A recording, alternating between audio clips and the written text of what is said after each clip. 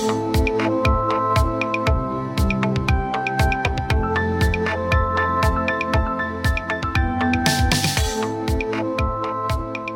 and welcome to the Dalby Anglican Podcast. My name is David Brown and I'm one of the ministers at Dalby Anglican Parish. We're a church that's all about knowing Jesus and making Jesus known. This week's sermon is entitled Whole Healing, and it's taken from Mark chapter 1 verses 21 to 45. And it looks at Jesus' baptism of fire and his healings in the beginning of the book of Mark and how Jesus' healing is still on offer today. We hope you enjoy the sermon. God bless. The Lord be with you. And also with you. The Gospel of our Lord Jesus Christ according to St. Mark, chapter 1, beginning at the 21st verse. Glory to you, Lord Jesus Christ. As soon as they left the synagogue, they went with James and John to the house of Simon and Andrew. Simon's mother-in-law was in bed with fever, and they immediately told Jesus about her. So he went to her, took her by the hand and helped her up. The fever left her, and she began to wait on them. That evening, after sunset, the people brought to Jesus all the sick and demon-possessed. The whole town gathered at the door, and Jesus healed many who had various diseases. He also drove out many demons, but he would not let the demons speak, because they knew who he was. Very early in the morning, while it was still dark, Jesus got up, left the house, and went off to a solitary place where he prayed. Simon, his companions, went to look for him, and when they found him, they exclaimed, "Everyone is looking for you." Jesus replied, "Let us go somewhere else, to the nearby villages, so I can preach there also. That is why I have come." So he travelled throughout Galilee, preaching in the synagogues and driving out demons. A man with leprosy came to him and begged him on his knees, "If you are willing, you can make me clean." Jesus was indignant. He reached out his hand and touched the man. "I am willing," he said, "be clean." Immediately the leprosy left the man and he was cleansed. Jesus sent him away at once with a strong warning, "See that you do not tell this to anyone, but go show yourself to the priest and offer the sacrifices that Moses commanded for your cleansing as a testimony to them." Instead, he went out and began to talk freely, spreading the news. As a result, Jesus could no longer enter a town openly, but stayed outside in lonely places. Yet the people still came to him from everywhere. This is the gospel of our Lord. Praise to you, Lord Jesus Christ. Well, friends, please pray for me as I pray for you and as we jump into our sermon. Loving Lord God, we thank and praise you for the whole healing that is found in Jesus. And we pray, Lord, that you would help us to embrace that with our whole lives, to be immersed in your kingdom and to become leaky Christians. In Christ's name. Amen. Well, friends, we're here in the third section of Mark's Gospel as part of our series called Follow the Saviour. And if you've been with us for the past 3 weeks, you'll know that Mark's Gospel is action-packed. We've seen Jesus come on the scene. He gets baptized, like Edward is getting baptized today. We see him battle the devil. Hopefully, Edward doesn't have to do that today. And last week, we saw how Jesus calls together a team of disciples to leave everything they have and follow him. Now, if I were to ask you why Jesus came into the world, what would you say? What would you say was Jesus' purpose in life?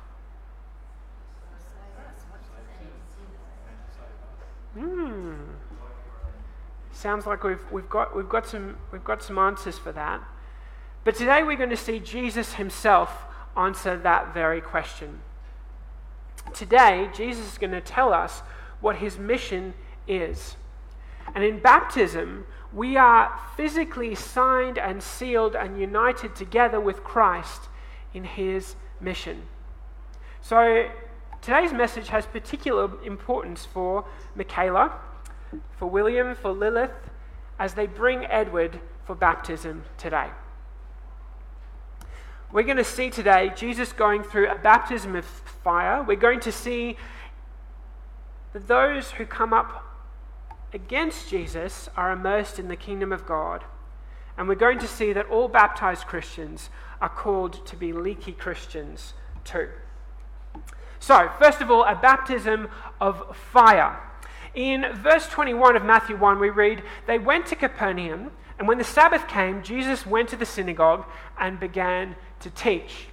The people were amazed at his teaching because he taught them not as one without authority. He taught them as one who had authority, not as the teachers of the law." Here we see Jesus going through a baptism of fire. In his first days as a traveling preacher, a rabbi, Jesus goes on an intense journey right into the hurt and heartache of his community, of his world. He goes to the synagogue, a place where prayers were said and where scriptures were taught, and where people often came for healing and prayer. Now, in Jesus' day, much like ours, people struggled to trust their leaders. But when Jesus spoke, he spoke with authority and power and competency, and the people respond. Then a man who is demon-possessed starts shouting at Jesus, and Jesus tells the demon to come out of him, and it does. Now, in our culture today, we don't often talk about angels or demons, but for the majority of people throughout the world, throughout time, spiritual darkness, angels and demons are very real. And you and I still feel and experience darkness, even if we talk about it in different categories. And what Mark is telling all of us today is that Jesus is willing to go into the places of hurt and drive out the darkness. Next, as we saw in our kids' talk, he goes to his mate Simon's house. There he learns that Simon's mother-in-law is sick. And what a self-respecting rabbi you'd expect them to do would be to avoid the sick person, like the plague. But in verse 31, we read, Jesus went to her, took her by the hand, and helped her up. The original language tells us that Simon's mother-in-law was literally burning up with fever. She's probably on death's door. But Jesus raises her up. Now, some people might scoff at the fact that the first thing this woman does after she is healed is wait on men. But what Jesus is showing us has nothing to do with gender. Simon's mother-in-law, perhaps before anyone else, sees what Jesus' mission is all about. She sees that Jesus came not to be served, but to serve, and that those who are responding to him serve and pay it forward as well. As she does this, her home is turned into a makeshift hospital. As we read in verse 33, the whole town gathered at the door, and Jesus healed many who had various diseases. Here again, we see Jesus willingly immersing himself in the sadness and heartache of the world. Sometimes we imagine Jesus as this long-haired, blue-eyed, mystical guy who wandered through fields and whispered quotable quotes and cuddled lambs. But friends, that's not the real Jesus. Jesus went willingly and determinedly to where the pain was. But after a night of ministering to people, Jesus gets up and goes to find space to pray. He wants to be alone with God, but his disciples come to bring him back into the fire. They find him, and in verse 37, they say, "Everyone is looking for you." Come on, Jesus, your stock is on the rise. You're getting famous. Here's an opportunity to capitalize on all the attention you're getting. Get back into the fire, Jesus. But Jesus won't have a bar of it. In verse 38, he tells the disciples what his mission is all about. And this is probably one of the keys of the whole book of Mark. He says, "Let us go somewhere else, to the nearby villages, so I can preach there also. This is why I have come." This is why I have come. Jesus' purpose is to preach, teach, and heal, not to become famous or to make money. Jesus is driven by his mission. And in verse 40, he again comes up against another challenge to his kingdom, the kingdom of light, healing, and wholeness. In verse 40 we read, "A man with leprosy came to him and begged him on his knees, 'If you are willing, you can make me clean.'" Jesus is angry. He reaches out and takes this man's hand. He says, "I am willing, be clean." Immediately the leprosy left him and the man was cleansed. Now, having leprosy in Jesus' day was a bit like having COVID-19 today. If you had a rash, boils, or skin lesions, you were classed as a leper, you were classed as unclean, and you were forced to self-isolate. This often meant a lifetime in a leper colony away from loved ones. Religious people, like Jesus, rabbis, were supposed to avoid lepers. Touching them would make you contagious, and you would have to isolate as well, even if you came into contact with them. Then you would have to go to the priest later on, and you would have to show yourself to them, and they would tick or flick, and they would say whether you were okay or not. This is why the man says, "If you are willing." He doesn't doubt Jesus is powerful enough to heal him. He just doubts whether he cares. This makes Jesus angry.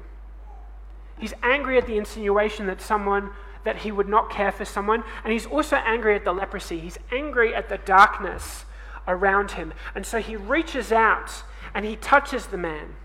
And instead of the man's leprosy coming and rubbing off on him and making him unclean, the light and the goodness and the healing and wholeness of Jesus heals this man. And he's restored to full health, but more importantly, he's able to go back to his community. He's able to go back into the temple and worship God. He's able to sit down and have a meal with family and friends.